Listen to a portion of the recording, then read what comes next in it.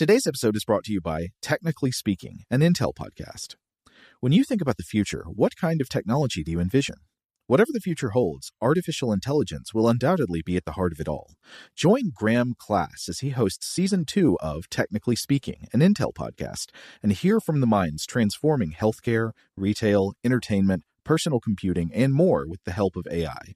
Tune in every other Tuesday and explore the latest technology that's changing our world today and creating a more accessible tomorrow. Listen to Technically Speaking, an Intel podcast on the iHeartRadio app, Apple Podcasts, or wherever you get your podcasts. Today's episode is brought to you by Visible. The future of wireless is here, and it's transparent. Switch to Visible, the wireless company that makes wireless visible. Get a one-line plan with unlimited 5G data powered by Verizon, just $25 a month, every month, taxes and fees included. No hidden fees, no surprises, no, really. What are you waiting for? Get with the times and switch to Visible at Visible.com. Monthly rate on the Visible plan for data management practices and additional terms, visit Visible.com. Hey girlfriends, it's me, Carol Fisher, back with another season of the global #1 podcast, The Girlfriends.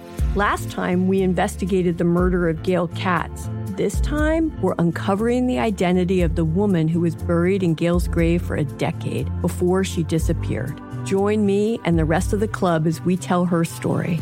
Listen to Season 2 of The Girlfriends, Our Lost Sister on the iHeartRadio app, Apple Podcasts, or wherever you get your podcasts. I'm Jordan Gonsalves, and I'm a journalist. Join me on my new podcast, But We Loved, coming May 15th, where queer elders recount the amazing history they've lived through. In the middle of Wall Street, they stopped traffic. They were doing a die-in. And in the process, share little gems of wisdom for the next generation. The key is to understanding yourself, learning to love and embrace yourself. You can listen to But We Loved May 15th on the iHeartRadio app, Apple Podcasts, or wherever you get your podcasts.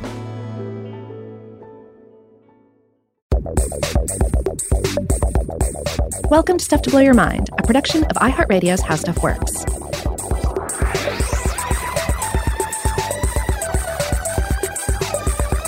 Hello and welcome to Stuff to Blow Your Mind. My name is Joe McCormick. My normal co-host Robert Lamb is out of town this week, so I am bringing you an interview episode. It's an interview with Brandon Phibbs, who is the host of a new podcast on the iHeartRadio network called 9 Days in July, which is a profile of each of the 9 days of the Apollo 11 mission in 1969, the mission that landed on the moon. I've started listening to this podcast. I'm a few episodes in and I'm hooked. I think Brandon is doing an excellent job with this and it goes into some really incredible depth. So I had a conversation with Brandon about the Apollo 11 mission and about this podcast that he's put together. It was a really fun conversation and I think you're really going to enjoy it. Before we jump into the interview here, let's just play the trailer for 9 Days in July to give you a taste of things to come. Ignition sequence start. You think you know the story of Apollo 11, but you don't. What you know is only a small part of the most profound human achievement in history. I believe that this nation should commit itself to achieving the goal of landing a man on the moon and returning him safely to the Earth. Less than 3 weeks after launching the first American into space, a trip that lasted only 15 minutes, the president went before Congress and charged the country with landing on the moon before the end of the decade. And why? So that we could wallop the Russians.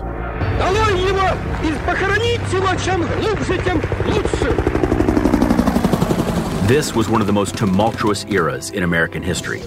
The profoundly unpopular Vietnam War was raging on without an end in sight. Back home, at the Democratic National Convention, thousands of demonstrators clashed violently with police. They said they were there to protest the war, poverty, racism, and other social ills. Some of them were also determined to provoke a confrontation. The United States seemed to be coming apart at the seams. America needed a reason to reach for a greatness beyond our misfortunes. We needed Apollo 11. Apollo 11, the launch team wishes you good luck and Godspeed. Pulling off Kennedy's audacious vision required hundreds of thousands of people, tens of thousands of companies, and tens of billions of dollars. We choose to go to the moon in this decade and do the other things. not because they are easy, but because they are hard. Using never-before-heard mission audio, I'm going to take you through the family lives that fueled the astronauts, the political intrigue that cleared the way, and the collective drive of the country that pushed us into the future. This is 9 Days in July. New episodes arrive every Thursday through February 6th. Listen to 9 Days in July on the iHeartRadio app, on Apple Podcasts, or wherever you get your podcasts. Well, without any further delay, I think we're going to jump right into my conversation with Brandon Phibbs. Hey, Brandon, welcome to the show. Thank you so very much. So I guess, first of all, would you like to talk a little bit about your own background, maybe introduce yourself and talk about how you got so interested in spaceflight? Yeah. My name's Brandon Phibbs. I've spent the last roughly 10 to 15 years in film and television. I actually began as a film critic, writing about other people's films and television shows, and then realized I want people to write about mine. I'm going to go get into production myself. So moved to LA and stumbled into science documentaries. I went to LA like everyone wants to go. You want to make big movies. And my first production was Cosmos, A Space-Time Odyssey with Neil deGrasse Tyson. And then I realized, working on that, this is the kind of stuff I want to do. I want to light people on fire for amazing science. And so I was able to, by and large, work mostly in science documentaries. Worked with Morgan Freeman on Through the Wormhole for a couple seasons, and The Story of God with Morgan Freeman, and a number of Science Channel specials and whatnot. And that's really where, that's really what, I found a lot of tremendous satisfaction in that. And then recently I've kind of been migrating to podcasts. There are just so many ways to tell extraordinary science and history stories. So I'm one of these people who, if I could go back in time and tell my young self, hey, Brandon, here are the things that are going to light you on fire and you're going to be passionate about when you're an adult, you're going to probably want to change your life trajectory right now. You're going to want to change the stuff you studied. And rather than study English literature and filmmaking, you're going to want to study science. But I didn't. And so now I'm at the place in my life where I'm like, okay, if I could go back in time and be a scientist, I would. But all of my work experience and stuff is in television documentaries and whatnot, and now podcasting. And so let's find the Venn diagram of life where science and entertainment overlap, and let's drop right down in that little section there, and let's make amazing things that popularize science. And basically, let's find extraordinary stories that are going to warp people's minds. And so that's kind of my life goal these days. Wow, I can really identify with you there, actually. I also am from a humanities background, but later in life got the science bug, and in some ways kind of wished I'd done things different, but also, I don't know, it helps to be able to bring that kind of storytelling sensibility to science as well. Well, and the longer I've done it, the more I've realized, and the more actual scientists that I speak with and interview or befriend, the more I realize that this sort of advocacy is so critical for what they do. They're busy being scientists. Mm-hmm. And so it needs people like us to say, look, world, at what the incredible things that they are doing. Yeah, absolutely. Now, I know I've read that you also have experience as a pilot, though, where you were piloting an S-3 Viking. Is that right? Not a pilot. So to use a film metaphor, I was a combination of Goose from Top Gun, the guy who sat behind the pilot in the S-3, and I was a combination with Jonesy, the guy from The Hunt for Red October, who was calling Crazy Ivans. Okay. My job was to hunt submarines. So the S-3 Viking was a patrol aircraft, a sub-hunting aircraft, and we would fly in the ocean and we would drop sonobuoys, and these sonobuoys would release hydrophones, and we could deploy them to various depths, and we would listen for submarines. And based on the mathematical logarithmic transcripts that would come up on my screen, I could tell you, if I was very lucky, exactly what kind of submarine we were flying over, whether it was turning left, turning right, diving, ascending, whatever, and sometimes specific submarine we were flying over. So I was the backseater. Okay. Now, how did you end up doing this? Like a lot of these people who ended up in the Apollo program, did you long have a passion for flight?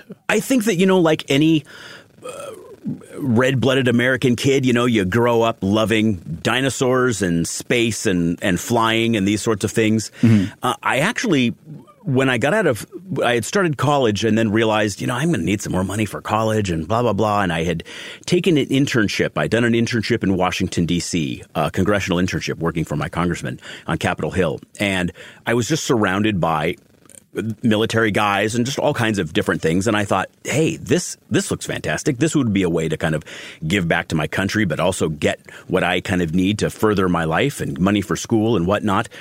And so it was actually there that I kind of came up with the idea, joined the military, and then spent most of my time in the military was actually overseas. It was in Sicily. Spent three years in Sicily, and 3 extraordinary years, I should say, and just spent all of that time in Europe and traveling all over Europe and even West Africa, and it was an extraordinary thing. But yeah, I thought at the time actually that I might be pursuing a flight, and then perhaps even, hey, what if I should I try to become an astronaut? And then I just realized, and this kind of goes back to what I was saying earlier in terms of like I should have been a scientist. There are also certain things that I realize I can't do, that my mind's not exactly made for. And a lot of that is complex math and some really complex, physics and stuff like that. The kind of things I would actually need to become an astronaut. And so I was like, okay, let's just stick with the storytelling and tell the stories of these people who can do those complex math and stuff like that you can't do, Brandon. That's interesting. Well, so to turn to that story, I guess can you start off just by giving us the top line on 9 Days in July? Tell us, what do you want people to know if they remember one sentence about this podcast? Yeah. My friend and our executive producer, one of our executive producers, Andrew Jacobs, came up with the idea. And he basically said, we are so familiar with the sort of sound bites of Apollo 11. We know like some sound bites from launch. We know a lot of sound bites from the landing. But that's about it. Like nobody knows the story of Apollo 11. And so our idea was it's a 9-day mission. Let's have 9 episodes, and each episode is going to focus as real time as possible on each day of the mission, and let's tell that story. Now, of course, most of what goes on in a spacecraft traveling to and from the moon is incomprehensible technobabble. And so once you strip that out, there's a lot less story going on, particularly on those transit days. And so we knew that we needed to tell more than just that story. And so the idea was that we came up with, okay, let's tell the story that is going to contextualize everything that we're going to be hearing on that spacecraft. Let's tell the biographies of all of these astronauts. Let's learn who the people in mission control are.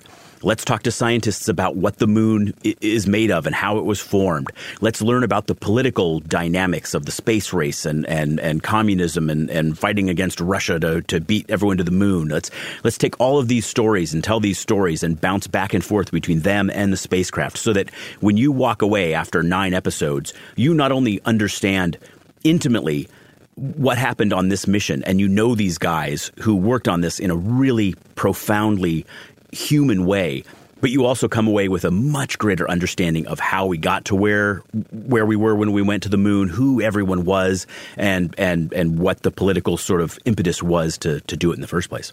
Yeah, it's a really engrossing approach. I'm a couple of episodes in, and I've been really enjoying the show so far. So maybe we should turn to these figures like Neil Armstrong, Buzz Aldrin, and Michael Collins. Can you give a brief sketch of who these 3 astronauts were? Yeah. So Neil Armstrong and a lot of people who didn't kind of know more of his story were kind of introduced to him recently in the film First Man last year. And that was a really good kind of examination. I had a lot of friends who said they found Neil Armstrong really inaccessible because Ryan Gosling's portrayal was such that he kind of kept the audience at a distance, at an arm's length, and he didn't feel human. And what I told them is that's who Neil Armstrong was. Neil Armstrong and Buzz Aldrin were kind of what we would have described at the time as squares.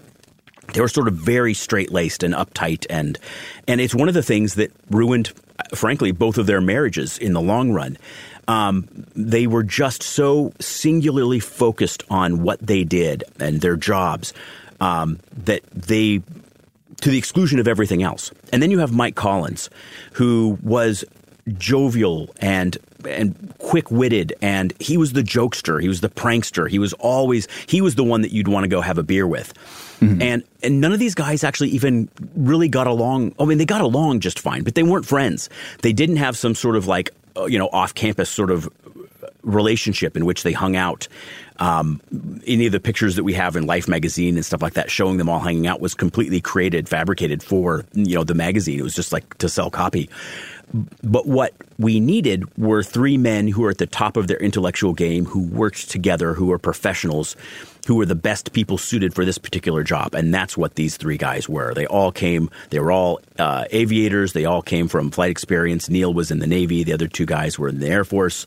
And they all came out of the Korean War, and some of them from test flight experience, and just basically pushing the boundaries to do the most extraordinary things possible until the most extraordinary thing human beings have ever done was presented to them and dropped in their laps. Now, we know that it wasn't just the three astronauts, of course. Could you talk a little bit about the cathedral, about the flight controllers and the mission planners and all of the thousands of support figures who made the mission possible? You bet.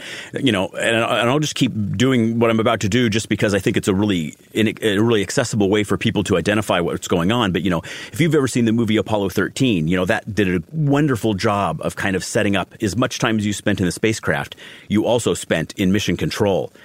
And mission control had 4 rotating teams of 24 people at all of these consoles, and every console oversaw a different aspect of the flight, a different aspect of the spacecraft, or, you'd even have doctors who are monitoring the health of the astronauts themselves.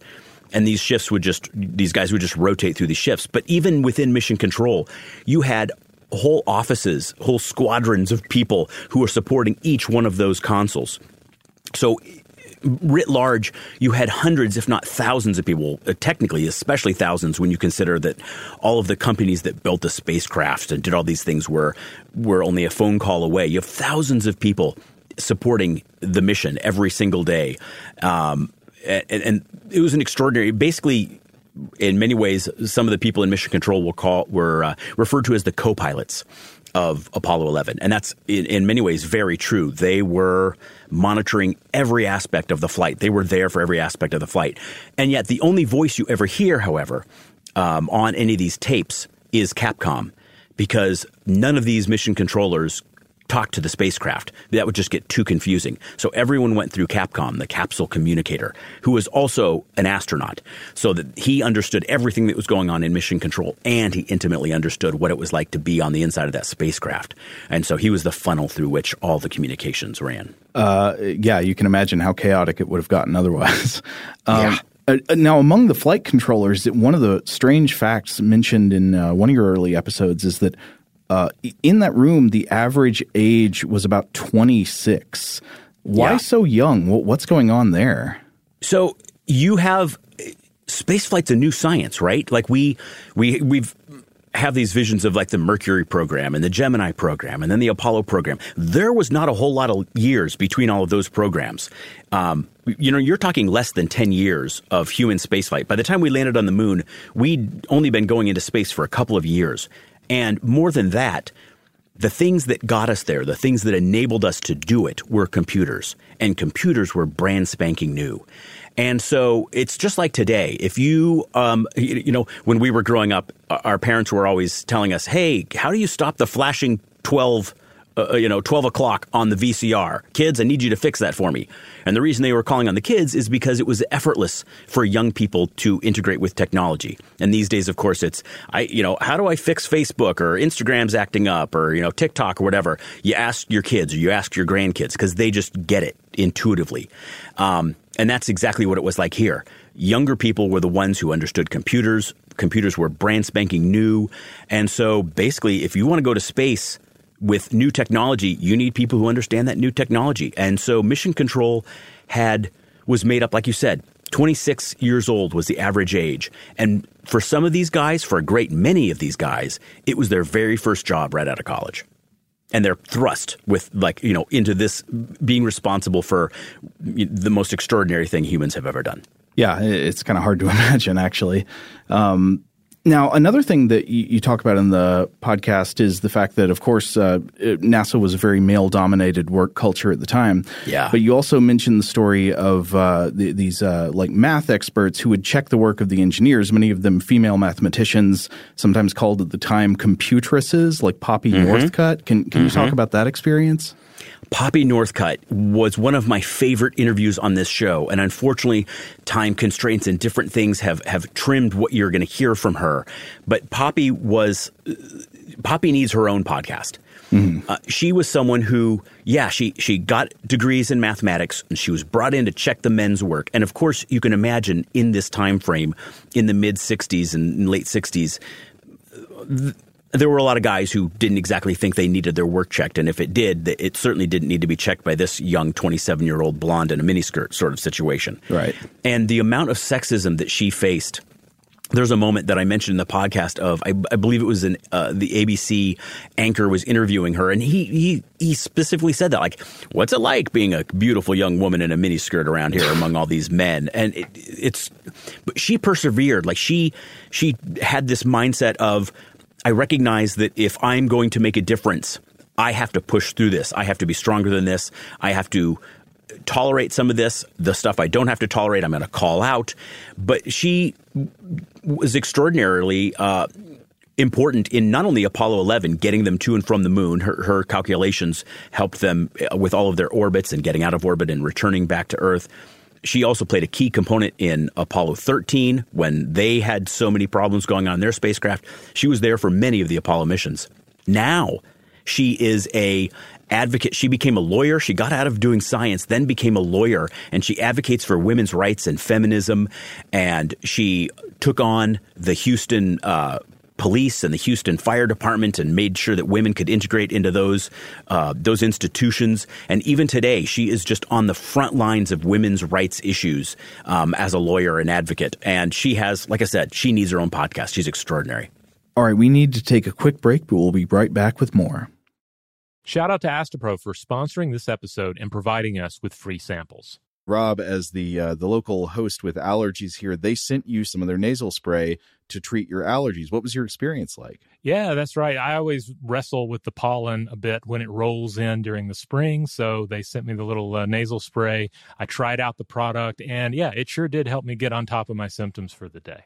And it's so fast-acting, it was already kicking in before I left the house. Astepro is a first-of-its-kind nasal allergy spray. It's the fastest 24-hour over-the-counter allergy spray. It starts working in 30 minutes, while other allergy sprays take hours. Astepro is the first and only 24-hour steroid-free allergy spray. Astepro delivers full prescription-strength indoor and outdoor allergy relief from nasal congestion, runny and itchy nose, and sneezing. Get fast-acting nasal allergy symptom relief with Astepro. Go to asteproallergy.com for a discount so you can get Astepro and go today. ASTEPRO allergy.com. Astepro and go. Use as directed for relief of nasal congestion, runny nose, sneezing, and itchy nose due to allergies. Today's episode is brought to you by eBay. eBay Motors is here for the ride. Remember when you first saw the potential? And then, through some elbow grease, fresh installs, and a whole lot of love, you transformed 100,000 miles and a body full of rust into a drive that's all your own. Look to your left. Look to your right. It's official. No one's got a ride like this. There's nothing else that sounds like, feels like, or looks like the set of wheels in your garage. With over 122 million parts, you can make sure your number one ride or die stays running smoothly, so there's no limit to how far you can take it. Brake kits, turbochargers, engines, exhaust kits, roof racks, LED headlights, bumpers, whatever your baby needs, eBay Motors has it. And with eBay Guaranteed Fit, it's guaranteed to fit your ride the first time, every time, or your money back. Plus, at these prices, well, you're burning rubber, not cash. Keep your ride or die alive at ebaymotors.com. Eligible items only. Exclusions apply. Hey, girlfriends, it's me, Carol Fisher. I'm so excited to tell you about the brand new series of The Girlfriends. In Season 1, we told you about the murder of Gail Katz at the hands of my ex-boyfriend, Bob. At one point, a woman's torso washed up on Staten Island and was misidentified as Gail. She spent 9 years in Gail's grave, and then she just disappeared. It's almost like it's become this moral obligation to find her. And that's what we're going to do. Find this missing girlfriend and tell her story. with the help of some of your favorite girlfriends from season 1, like my producer, Anna. Oh my God. My friend, Dr. Mindy Shapiro. Hi, it's Dr. Shapiro, and I'd like to speak with the Deputy Medical Examiner. And of course, Gail's sister, Elaine Katz. Having no closure, it kills you. Join us as we try to solve a 35-year-old cold case. It's not going to be easy, but it's going to be one hell of a ride. What? I can't believe this. Listen to season 2 of The Girlfriends, Our Lost Sister on the iHeartRadio app, Apple Podcasts, or wherever you get your podcasts. Oh, hi, I'm Rachel Zoe, and I'm back for another season of my podcast, Climbing in Heels. You might know me from the Rachel Zoe Project, or perhaps from my work as a celebrity stylist. And guess what? I'm still just as fully obsessed with all things fashion, beauty, and business. My podcast, Climbing in Heels, is all about celebrating the stories of extraordinary women, and this season, we're taking things up a notch. I'll be talking to some incredible women across so many industries, from models and beauty industry stars to doctors, entrepreneurs, and TV personalities. Climbing in Heels is here to bring you a weekly dose of glamour, inspiration, and fun. Every week, listeners will be able to ask me any questions. I'm answering it all. My life is absolutely crazy with so much going on, and I'm so beyond excited to bring you along for the ride. Whether we're talking red carpet looks, current trends, or products I'm obsessed with, I'm here to be your fashion fairy godmother. Listen to Climbing in Heels every Friday on the iHeartRadio app, Apple Podcasts, or wherever you get your podcasts. And we're back. All right, maybe we should talk a bit about the hardware and the technology that made the mission possible. One of the first things I think that would deserve attention here is the Saturn V rocket, which I remember, I don't recall which astronaut it was, but it was somebody who had been lifted up on it, describing it as a living, breathing organism underneath them. Yeah. What makes the Saturn V so special in the history of space exploration? The Saturn V is the largest, heaviest, most powerful rocket human beings have ever created. NASA is currently building the SLS, the Space Launch System. This is the rocket that's going to be returning us to the moon in a couple of years and eventually setting us on a path for Mars. But until that is built and tested and first run, the Saturn V remains, 50 years later, the largest, most powerful, heaviest launch vehicle humans have ever built. Nothing comes close to touching it yet. And it was something that was designed and built, was the brainchild of Wernher von Braun, an ex-Nazi. He was one of the Nazis that the Americans kind of grabbed out of Nazi Germany when Germany was falling after World War II. We brought over thousands of Nazis as part of an Operation Paperclip. So Operation Paperclip was this government program in which we seized thousands of ex-Nazi scientists and engineers, brought them back to the United States and basically said, hey, you were making some pretty devastating technology like the V2 rocket and stuff like that was raining down fire all over London and lots of other parts of Europe. And, hey, we want you to make those for us too. And a lot of these guys weren't dyed-in-the-wool Nazis. They were conscripted. They were, told to build this or else sort of situations. And once they were out of that, they were able to say, hey, you know what I really want to do is build rockets to send people into space. And the U.S. government wasn't interested in that. They wanted to be able to, after World War II, we suddenly found ourselves in a Cold War with Russia. We just a couple of years later stumbled into a second war again in Korea. And so basically they just wanted these guys to design missiles. But it wasn't until Sputnik suddenly kind of changed the dynamic. And once Russia launched Sputnik and we suddenly realized, and then Sputnik 2 just 4 weeks later launched a dog into space. The dog's name was Laika, which is also the name of my dog. Oh.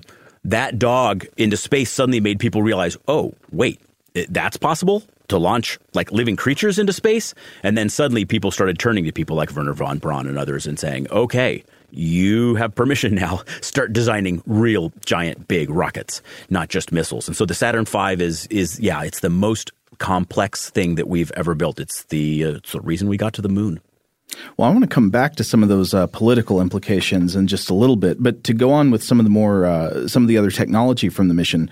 So we've got the Saturn V rocket, and that's sort of the launch delivery program that NASA came up with to get us to the moon was only one of several options that were considered, right? Well, what was some of the thinking about how to get to the moon and back, and what were the other options that we could have tried? Well, so they had a number of different options, and the first one was the one that's been popularized in every silly 1950s sort of sci-fi movie you've ever seen, and that is you see like sort of a prototypical rocket, and the rocket is fully formed and it lands on the moon or some outer space planet. People climb out of it and do their thing, climb back into it, and it launches back off again.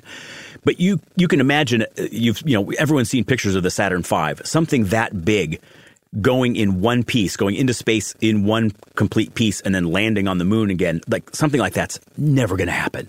The weight would just be prohibitive. The size is just so big. And yet people considered that. That was one of the options. And then they just realized there's no way that Saturn V in that size and weight is even going to get out of orbit, much less land on the moon and get back off of it. Another option was, okay, we launch multiple launches with all of the various little spacecraft. And once they're in Earth orbit, we dock them all together and we do all of these things. And then we take off for the moon. And that was also seen as clearly cost prohibitive. We have numerous launches, blah, blah, blah. What they ultimately came down to was lunar orbit rendezvous. And that is, let's put everything in a single rocket. Let's make it big enough to launch into orbit. And then let's do all of our docking that's needed around the moon. And that terrified people at the time, because at the time we came up with that idea, we hadn't even docked anyone in orbit around Earth. Gemini hadn't even yet achieved that. So everyone was really terrified of hundreds of thousands of miles away doing all of this docking so far away from any sort of help that could be rendered if they were closer to home. So that kind of terrified people. But ultimately, they realized cost-effective, size-effective gas, fuel, everything just made that one made the most sense. And so they kind of went with it, and that's how we came up with Lunar Orbit Rendezvous. Now, do you think that the Lunar Orbit Rendezvous was really the only way we could have reached the moon in the time frame we did? It was very likely the only way we could have reached the moon in the time frame we did, yeah. It's not necessarily the only way we could have done it. And in fact, one of the other options I didn't mention was that option of basically launching certain elements of your mission, landing those remotely without human beings on the surface of the moon, then launching your crew, and then they land on the moon, and what they need is already there waiting for them. That version is already what we're pretty much thinking about in terms of going to Mars. The recognition that a long trip to Mars, it's going to take, I believe it's like 6 months to get to Mars. You'd have to be on the Martian surface for more than a year before the planets would align for you to even come back again for another 6-month trip. So when human beings go to Mars, it's going to be a years long effort.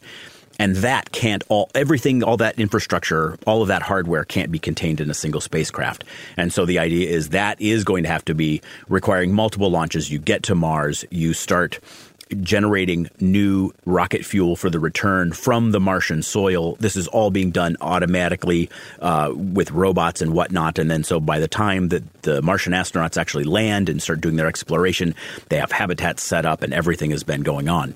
That was an option that people considered for the moon as well. But people realized, Kennedy said, by the end of the decade, I want people walking on the moon by the end of the decade. And not just walking on the moon, they have to come home safely. And to do that, this mission profile made the most sense. Yeah. Now, thinking about that impetus from Kennedy, of course, the moon landing was, this great scientific achievement. But your show frequently stresses the political motivations of the Apollo program, that it was framed in the words of Kennedy, I think in 1961, that he said it was a contest between freedom, which for him obviously meant the United States, and tyranny, which for him meant the Soviet Union and the Eastern Bloc. How do you think this framing of the of space exploration as a kind of a war mobilization almost, how did that affect how the Apollo program progressed? And do you think the same achievements within the same time frame would have been possible if it were just treated as a kind of peaceful scientific project, more the way we think of space exploration today? I don't think we would have gone to the moon if we had done it just for peaceful purposes. in the exact same way, for the exact same reason that we haven't gone to the moon since, for the exact same reason that we are not on the moon now, that, for the exact same reason that we've tried to go to the moon in the past and everything fell short, that we've tried to, do moon missions and those fell apart. We need the competition aspect is the thing that drove us. And, when you grow up, you have this kind of simplistic view of the space program. And when you're a kid, you have a simplistic view of lots of things. And of course, it was just this, there's the Russian element of this, but we did this for science and exploration and blah, blah, blah. No, we didn't. And Kennedy's tapes, you're going to hear on episode 7, in which we focus specifically on the space race itself. There are tapes that didn't come to light until 2001 of Kennedy in the Oval Office, in the White House, talking to various scientific advisors and the head of NASA, James Webb. And basically, and he says, I don't care about space, guys. I just want to beat the Russians. Give me something that will allow us to embarrass the Russians and elevate America. And let's do that. But I don't care what it is. I don't care about space only insofar as it's a political gamemanship sort of thing. And of course, for most of us growing up, Kennedy is this shining example, this cheerleader for space. And he was that publicly. Privately, he didn't give a damn about it. He just wanted to beat the Russians. Wow. Now, so you're talking about something that would be a sort of symbolic achievement, that would show the world that we were better than the Russians, that would, something to efface them. But I wonder also, what's the role of people trying to imagine forward into future military conflicts, because obviously they would have had in their recent memory air superiority as a decisive factor in World War II and that kind of thing. Were they thinking also along those lines, but just going to the next level up? Sure. The Cold War was at its essence, space was basically just the example that we used to demonstrate to the world and to the Soviet Union that we were more technologically advanced and more powerful. It was all about technology. It was to do it in a kind of a crude sort of way.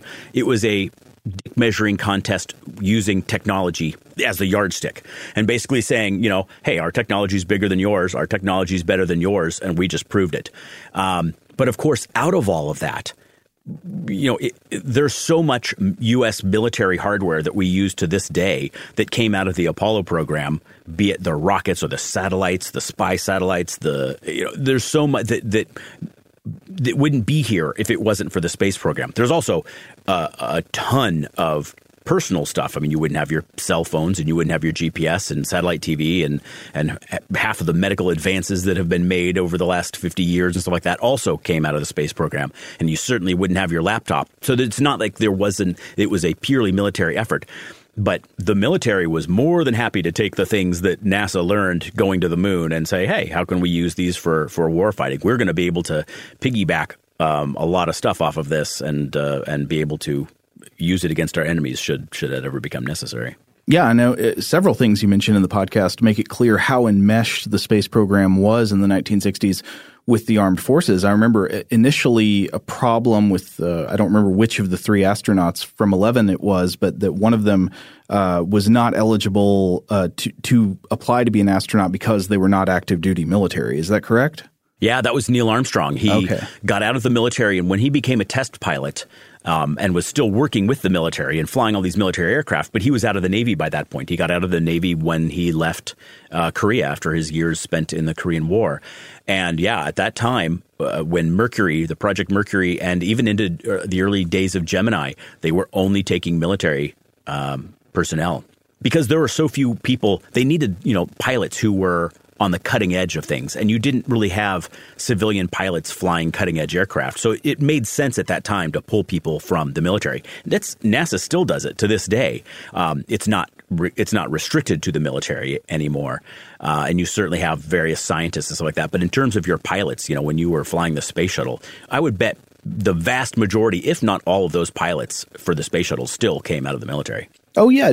So do you want to say anything else about this was something that caught my interest in those early episodes, the role of cutting edge aircraft like the X-15 in our sort of escalation towards later spaceflight? Yeah, the X-15 was one of those aircraft that Neil Armstrong flew in his test flight experience. The X-15 is basically a rocket. It's basically a missile that has these tiny little stubby wings and a cockpit on the front. And it is not capable of taking off from the ground. It has to be attached to the wing of a bomber and then taken up to altitude, and then it is dropped. And you kick on that engine, and then you can head up. But the X-15 will fly basically at the edge of space. And the control surfaces on the wings, those wings are so tiny because it doesn't need them to fly. It needs thrusters and little like micro jets that are embedded across the spacecraft's body, or the aircraft's body, because it acts like a spacecraft once it gets up there to control. It just uses these little puffs of thrusters to maneuver once it's up at high altitude. And then it comes in for landings. It glides down and lands in these gigantic salt fields, these in California, flat fields. I think there's a terrifying story you tell about, I believe it was Neil Armstrong who's flying in one of these and is like trying to descend, but the nose, it won't descend because the nose keeps bouncing off of the top of the atmosphere. Yes. Yeah, he couldn't get it down. He was running low on fuel. It was time to come back home. He tried to angle the plane down. It wouldn't do it. It kept bouncing off the atmosphere and bouncing back up. And he was finally able to get it under control, but he completely ran out of fuel, and he was coming back toward Edwards Air Force Base, which is far outside Los Angeles. But he was coming down so fast and so out of his flight zone that he was coming like straight down into Pasadena, and was able finally to get controls and bring himself back in. But he landed. It was one of dozens of times that Neil Armstrong practically died doing that job because he barely eked it back home in time. And that was something that so many of these guys did. You know, if anyone's seen the movie The Right Stuff, you realize how many people there's that amazing scene in the beginning of The Right Stuff. I think it's Dennis Quaid's character comes in to the bar that's out there in the middle of the desert, and there's the wall is covered with all of these smiling faces of guys in uniform and posing in front of planes. And he tells the bartender, he's like, he's new to Edwards Air Force Base. He's like, I'm going to be up there someday. You're gonna know who I am. And the bartender says, every single one of the people on that wall have died. They were all killed in this program testing new aircraft. And that kind of really humbled both him and the audience. You suddenly realize, man, all of the technological advances we have made have come at the expense of a lot of injuries and a lot of death. Yeah. Well, to discuss another edge of your seat descent, maybe we should switch over to the lunar module. And as way of introduction to that, one of the things I always remember thinking when I was younger was when I saw pictures of the Apollo 11 lunar module, I thought that doesn't look like a spaceship. What was wrong with my thinking there? Like why is it that doesn't look like a spaceship and that's okay? Yeah. So if you look at the command module, that's the module in which the men spent most of their time. That looks like a gumdrop. It's a triangular shaped thing, and it's triangularly shaped because its first part of its voyage has to get from the ground on Earth up to orbit and then on to the moon. So it needs to be as sharp and angled as possible. And then when it comes back down, it needs to blunt end forward and land in the ocean. So everything needs to have sharp edges. You know, sports cars, your Hummer's not a sports car because it doesn't have the angled lines of a Porsche. You need something that's going to go through the atmosphere, needs to be sharp so that it can cut through the atmosphere. The LEM's not doing that. The lunar module can look like an ungainly monstrosity because it's never going to fly in Earth atmosphere. It's only ever going to taste the vacuum of space. And so it doesn't need to be sharp. It doesn't need to cut through anything. And so you could basically make it look however you want. And so the joke was they always called it the bug. And it really, like the two little tiny triangular windows on the front and then the hatches and various things. It's got eyes. It's got a mouth. It looks like it's got a nose. And yeah, it's so ugly, it's beautiful. It's not certainly something that was designed to look pretty. It was designed purely for functionality. And they could do that because it was never going to ever taste atmosphere. All right, time to take a quick break, but we'll be right back with more. Today's episode is brought to you by eBay. eBay Motors is here for the ride. Remember when you first saw the potential? And then, through some elbow grease, fresh installs, and a whole lot of love, you transformed 100,000 miles and a body full of rust into a drive that's all your own. Look to your left. Look to your right. It's official. No one's got a ride like this. There's nothing else that sounds like, feels like, or looks like the set of wheels in your garage. With over 122 million parts, you can make sure your number one ride or die stays running smoothly, so there's no limit to how far you can take it. Brake kits, turbochargers, engines, exhaust kits, roof racks, LED headlights, bumpers, whatever your baby needs, eBay Motors has it. And with eBay Guaranteed Fit, it's guaranteed to fit your ride the first time, every time, or your money back. Plus, at these prices, well, you're burning rubber, not cash. Keep your ride or die alive at ebaymotors.com. Eligible items only. Exclusions apply. Hey girlfriends, it's me, Carol Fisher. I'm so excited to tell you about the brand new series of The Girlfriends. In season 1, we told you about the murder of Gail Katz at the hands of my ex-boyfriend Bob. At one point, a woman's torso washed up on Staten Island and was misidentified as Gail. She spent 9 years in Gail's grave, and then she just disappeared. It's almost like it's become this moral obligation to find her. And that's what we're going to do. Find this missing girlfriend and tell her story. With the help of some of your favorite girlfriends from season 1, like my producer Anna. Oh my God. My friend Dr. Mindy Shapiro. Hi, it's Dr. Shapiro, and I'd like to speak with the Deputy Medical Examiner. And of course, Gail's sister, Elaine Katz. Having no closure, it kills you. Join us as we try to solve a 35-year-old cold case. It's not going to be easy, but it's going to be one hell of a ride. What? I can't believe this. Listen to season 2 of The Girlfriends, Our Lost Sister on the iHeartRadio app, Apple Podcasts, or wherever you get your podcasts. Oh, hi, I'm Rachel Zoe, and I'm back for another season of my podcast, Climbing in Heels. You might know me from the Rachel Zoe Project, or perhaps from my work as a celebrity stylist. And guess what? I'm still just as fully obsessed with all things fashion, beauty, and business. My podcast, Climbing in Heels, is all about celebrating the stories of extraordinary women, and this season, we're taking things up a notch. I'll be talking to some incredible women across so many industries, from models and beauty industry stars to doctors, entrepreneurs, and TV personalities. Climbing in Heels is here to bring you a weekly dose of glamour, inspiration, and fun. Every week, listeners will be able to ask me any questions. I'm answering it all. My life is absolutely crazy with so much going on, and I'm so beyond excited to bring you along for the ride. Whether we're talking red carpet looks, current trends, or products I'm obsessed with, I'm here to be your fashion fairy godmother. Listen to Climbing in Heels every Friday on the iHeartRadio app, Apple Podcasts, or wherever you get your podcasts. I'm Tamika D. Mallory. And it's your boy, my son, the General. And we are your hosts of TMI. New year, new name, new energy, but same old us. Oh, yeah. And catch us every Wednesday on the Black Effect Network, breaking down social and civil rights issues, pop culture, and politics in hopes of pushing our culture forward to make the world a better place for generations to come. But that's not all. We will also have special guests to add their thoughts on the topics, as well as break down different political issues with local activists in their community. If you like to be informed and to expand your thoughts, listen to TMI on the Black Effect Podcast Network, iHeartRadio app, Apple Podcasts, or wherever you get your podcasts. That's right. And we're back. You tell some excellent stories about the design of the lunar module. About what company that was doing it? Was it Grumman that was making it, or Northrop Grumman. Yeah, I think it was Northrop Grumman at the time. That was a later fusion of two companies. I believe it was just the Grumman Corporation at that time. But yeah, you talk about like all the design phases and all the problems they encountered as they went through. Do you want to get into that a little bit?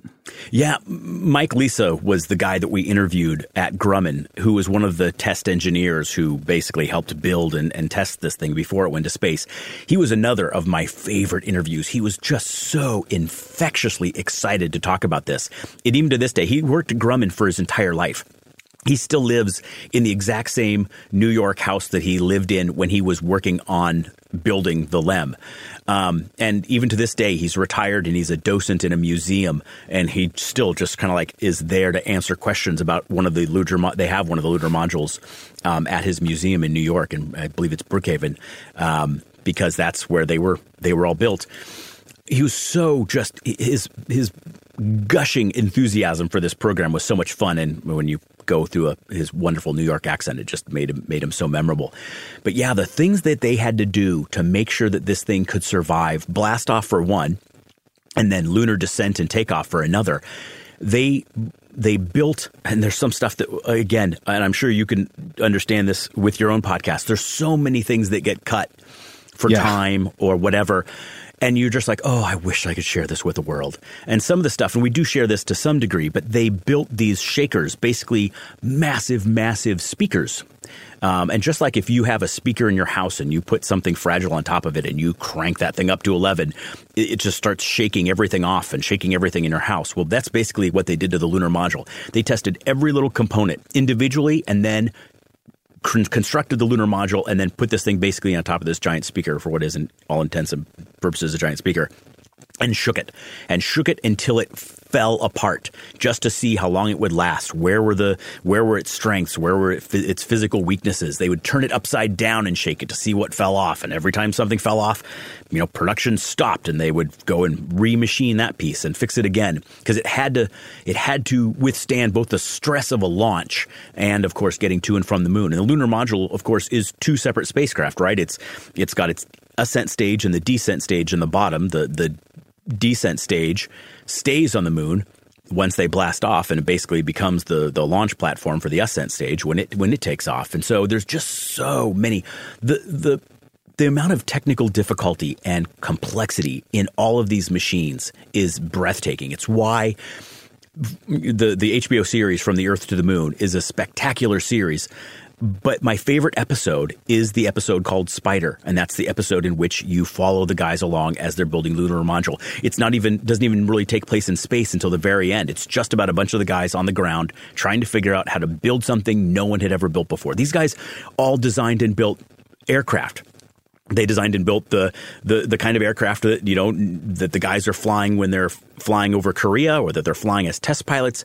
And now all of a sudden they're building a spacecraft that is never going to taste atmosphere, and no one's ever done it before. So much of Apollo we're building and doing things no one had ever done before. We don't even know necessarily what we're doing. We're kind of flying blind and giving our best guesses and using really nascent science and technology to kind of, okay, fingers crossed, hope this works. And we pulled it off. Not once, but, a dozen times. Yeah. Well, speaking of From the Earth to the Moon, that reminds me of something I wanted to ask you about. So a lot of times on the show, we end up talking about the interaction between science fiction and real cutting-edge exploration or experiment.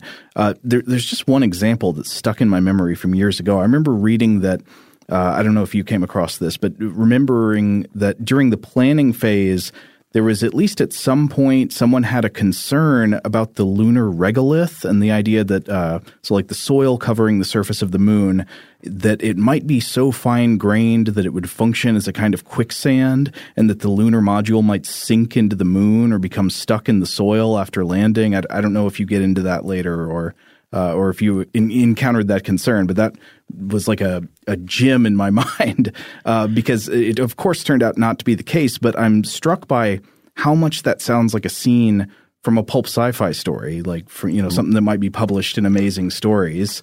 100%. Yeah, and it was something. Speaking, one of the astronauts, one of the moonwalkers I spoke to for this podcast was Harrison Schmitt, who flew aboard Apollo 17. And I brought those very things up with him, and we do address those in episode 5, which is the actual moon landing mission, the day we landed on the moon. And he said those things were concerns for several scientists. They were not really concerns for NASA. They didn't buy into all of that.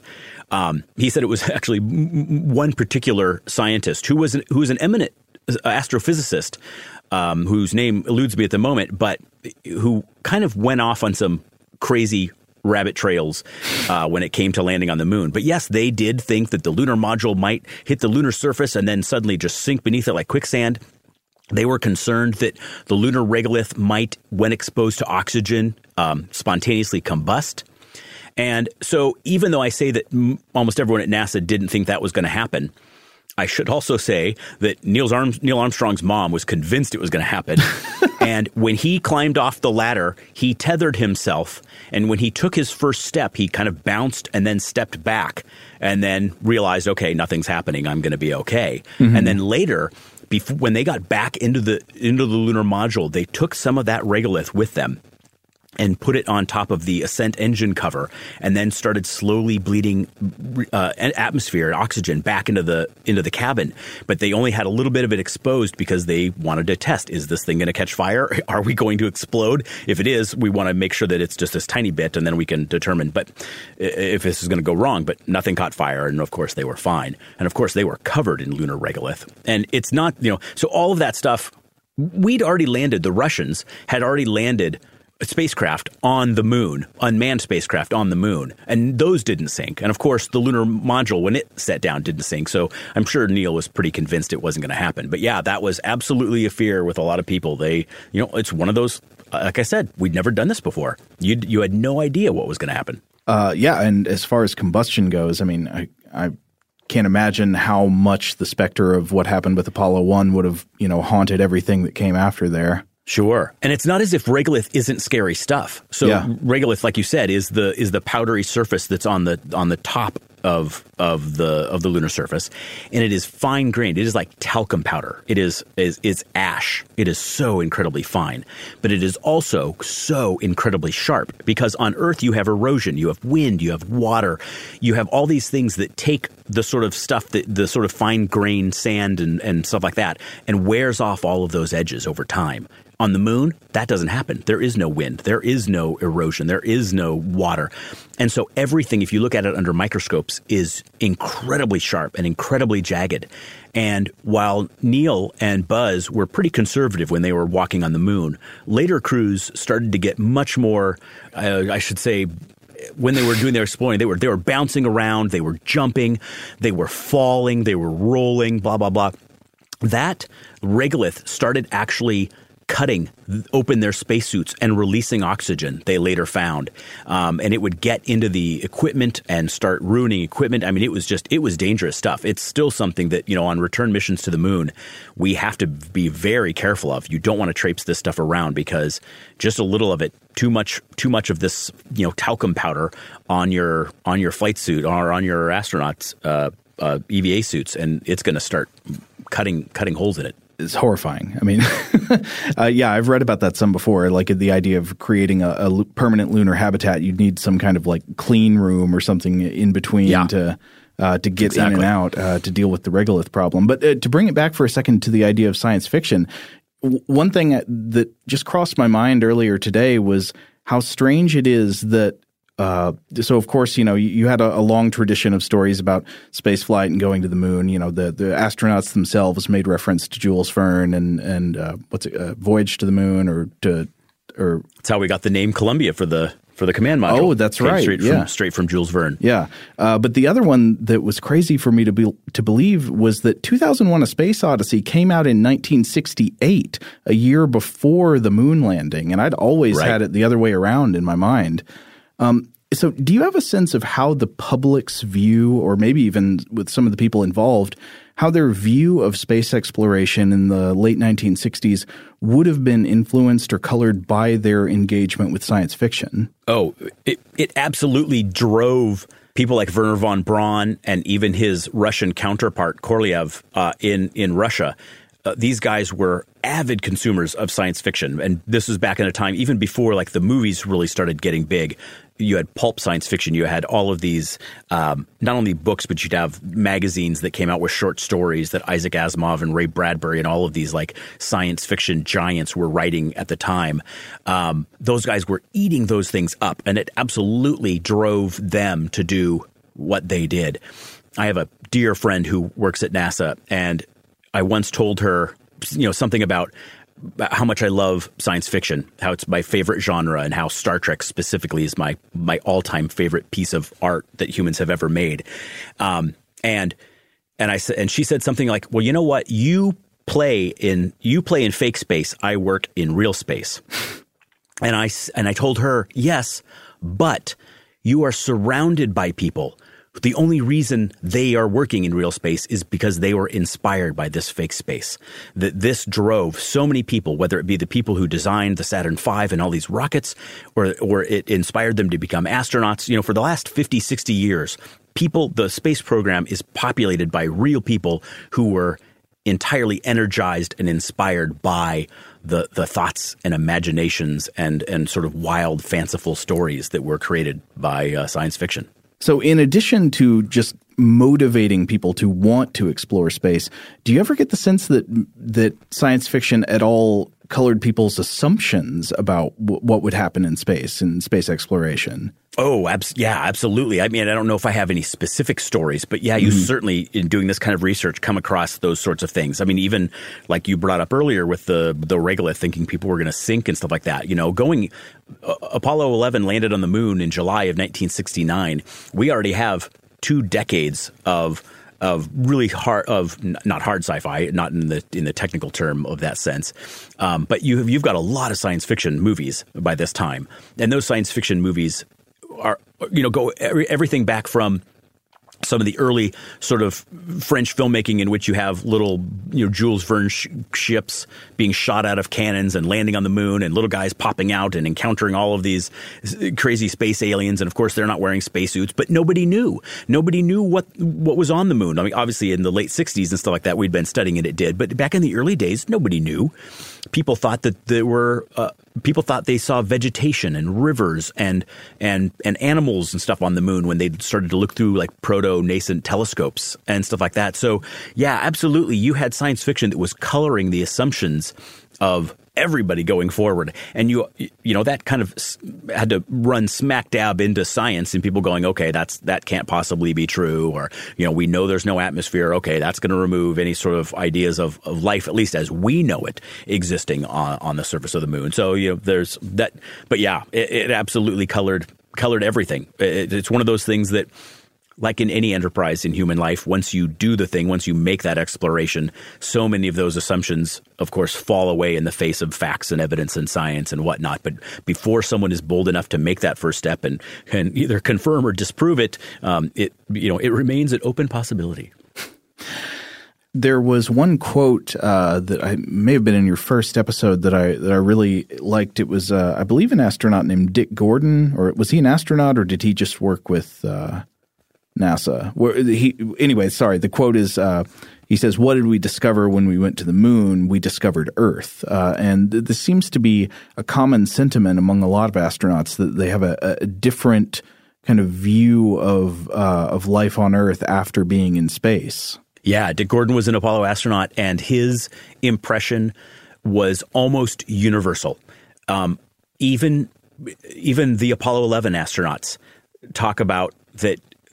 Seeing the Earth from a distance was more life-changing than even walking on the moon.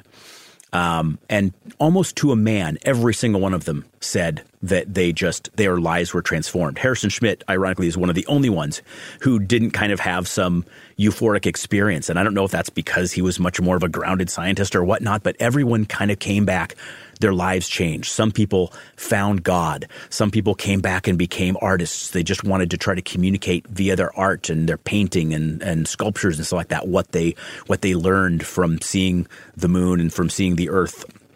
A lot of them came back very seriously engaged in and promoting conservation and environmentalism and stuff like that. The environmentalism movement pretty much kicked off when Apollo 11 took the first picture of the Earthrise from the moon, and all of a sudden we realized, wow, the Earth is this tiny, fragile little thing sitting in the middle of this gigantic black void. And it just seems so fragile. And another astronaut, I can't remember who it was, described it as a Christmas ornament hanging in the inky black of space. And you suddenly realize, oh, okay, this is fragile. We need to take care of this. And the other thing that so many people realized is, hey, from orbit, there are no borders. This is not like a globe where you recognize where one country starts and another country ends. This is ludicrous, the sort of fights and political infighting and stuff that we have. We are human beings, and we need to be human beings first before we're even Americans, before we're Russians, before we're anything.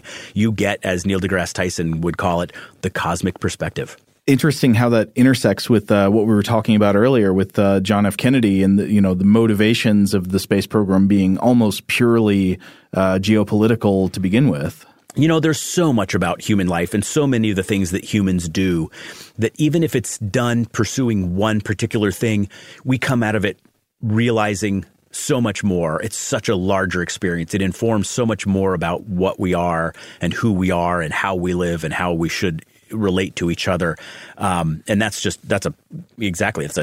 terrific example of that. We may have done something for one reason, but what we got out of it was so much deeper and so much richer. But it's still a lesson we need to take on board today. I mean, it's clearly something that we haven't listened to enough. We're not taking care of our planet like we should. We're still having the same sort of petty political squabbles and one-upmanship, but at least now we have something to refer back to and say, hey, knock it off, humans.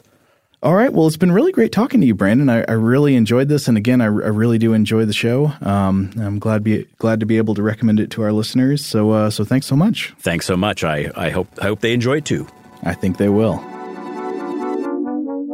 All right. Well, that does it. Huge thanks again to Brandon Phibbs for joining us today. If you haven't checked out 9 Days in July yet, you should give it a listen. I've been really enjoying it, and I think you will too. In the meantime, if you want to check out any other episodes of our podcast, you can go to stufftoblowyourmind.com. That'll get you there, or you can just look up Stuff to Blow Your Mind on wherever you get your podcasts, on iTunes or the iHeartRadio app, or, you know all the places. Big thank you, as always, to our excellent audio producer, Seth Nicholas Johnson.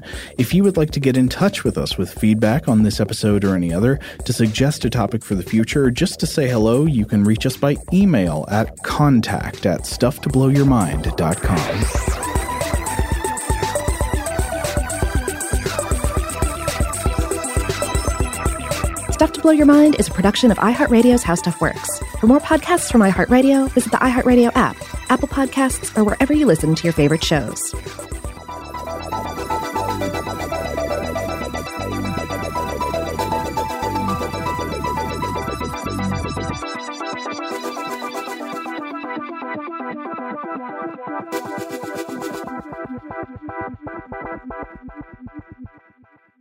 Today's episode is brought to you by Visible.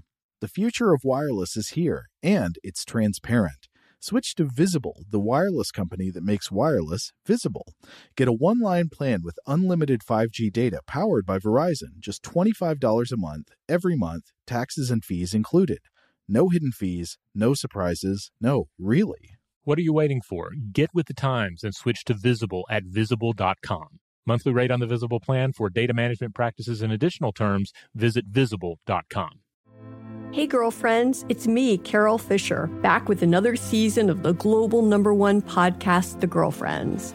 Last time, we investigated the murder of Gail Katz. This time, we're uncovering the identity of the woman who was buried in Gail's grave for a decade before she disappeared. Join me and the rest of the club as we tell her story.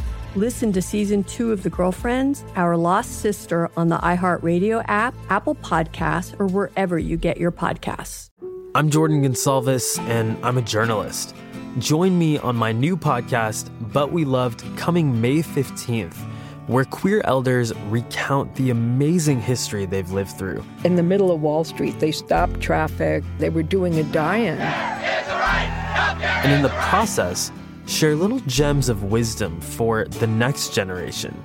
The key is to understanding yourself, learning to love and embrace yourself. You can listen to But We Loved May 15th on the iHeartRadio app, Apple Podcasts, or wherever you get your podcasts. The Black Effect presents Family Therapy, and I'm your host, Elliot Connie.